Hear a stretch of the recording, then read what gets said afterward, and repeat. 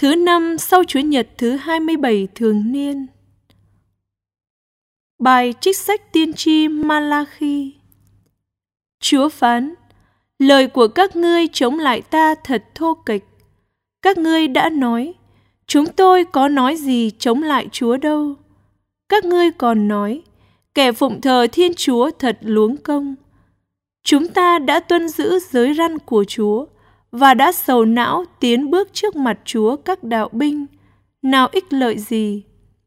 Vậy giờ đây chúng ta kể kẻ kiêu căng là những người có phúc. Quả thật, những kẻ làm điều ác thì được thịnh vượng. Họ đã thử thách Thiên Chúa mà vẫn được cứu thoát. Bấy giờ, những kẻ kính sợ Chúa đàm đạo với nhau thì Chúa lắng nghe. Trước mặt Chúa là quyển sách kỷ niệm ghi danh sách những kẻ kính sợ Chúa và tưởng nhớ đến thánh danh Người. Chúa các đạo binh phán: trong ngày ta định hành động, họ sẽ là của riêng ta.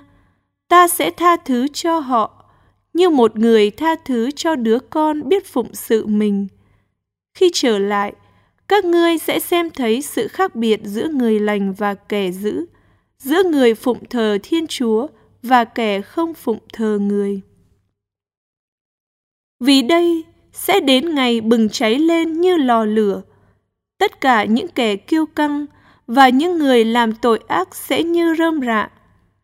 Ngày ấy đến sẽ thiêu đốt họ và không thể sót lại cho họ cội rễ ngành chồi gì cả.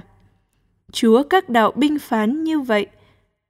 Phần các ngươi là những kẻ kính sợ thánh danh ta, các ngươi sẽ được mặt trời công chính soi sáng cho, mang theo sự cứu chữa dưới cánh người.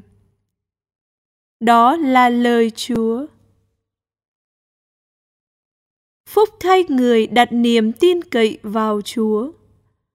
Phúc cho ai không theo mưu toan kẻ gian ác, không đứng trong đường lối những tội nhân, không ngồi chung với những quân nhạo báng, nhưng vui thỏa trong lề luật Chúa và suy ngẫm luật Chúa đêm ngày. Phúc thay người đặt niềm tin cậy vào Chúa. Họ như cây trồng bên suối nước, trổ sinh hoa trái đúng mùa, lá cây không bao giờ tàn úa, tất cả công việc họ làm đều thịnh đạt. Phúc thay người đặt niềm tin cậy vào Chúa. Kẻ gian ác không được như vậy, họ như vỏ trấu bị gió cuốn đi, vì Chúa canh giữ đường người công chính, và đường kẻ gian ác dẫn tới diệt vong. Phúc thay người đặt niềm tin cậy vào Chúa.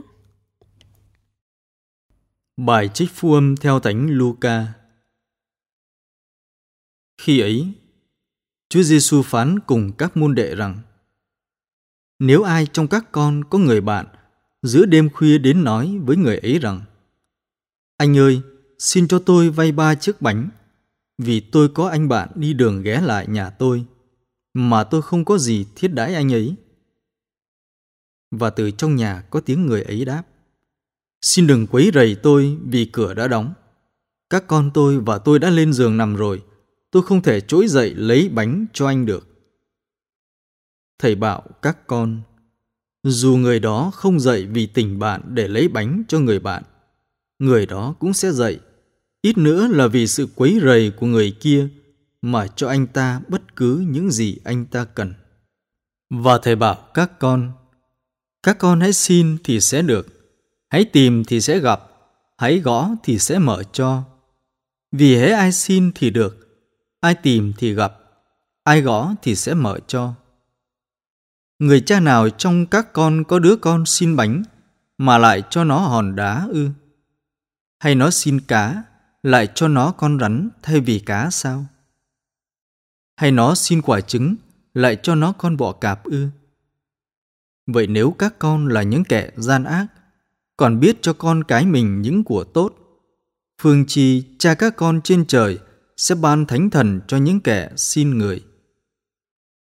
Đó là lời Chúa.